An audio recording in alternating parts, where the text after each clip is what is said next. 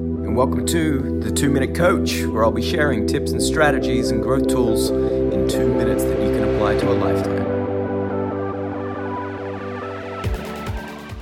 And the last point I want to reflect on is to fix office syndrome is not about stretching.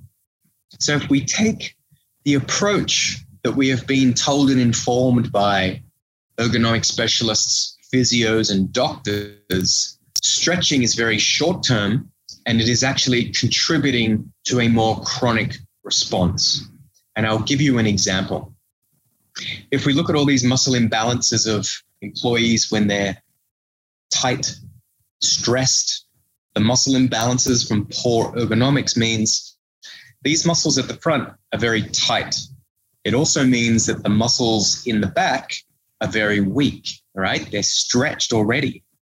They are weak. They're not contracting. They're not stabilizing our structure to be up tall and maintain good ergonomic positions.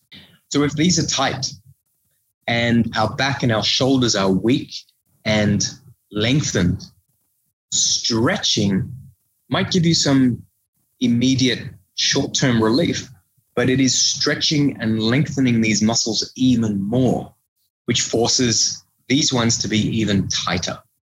So it actually has the opposite impact.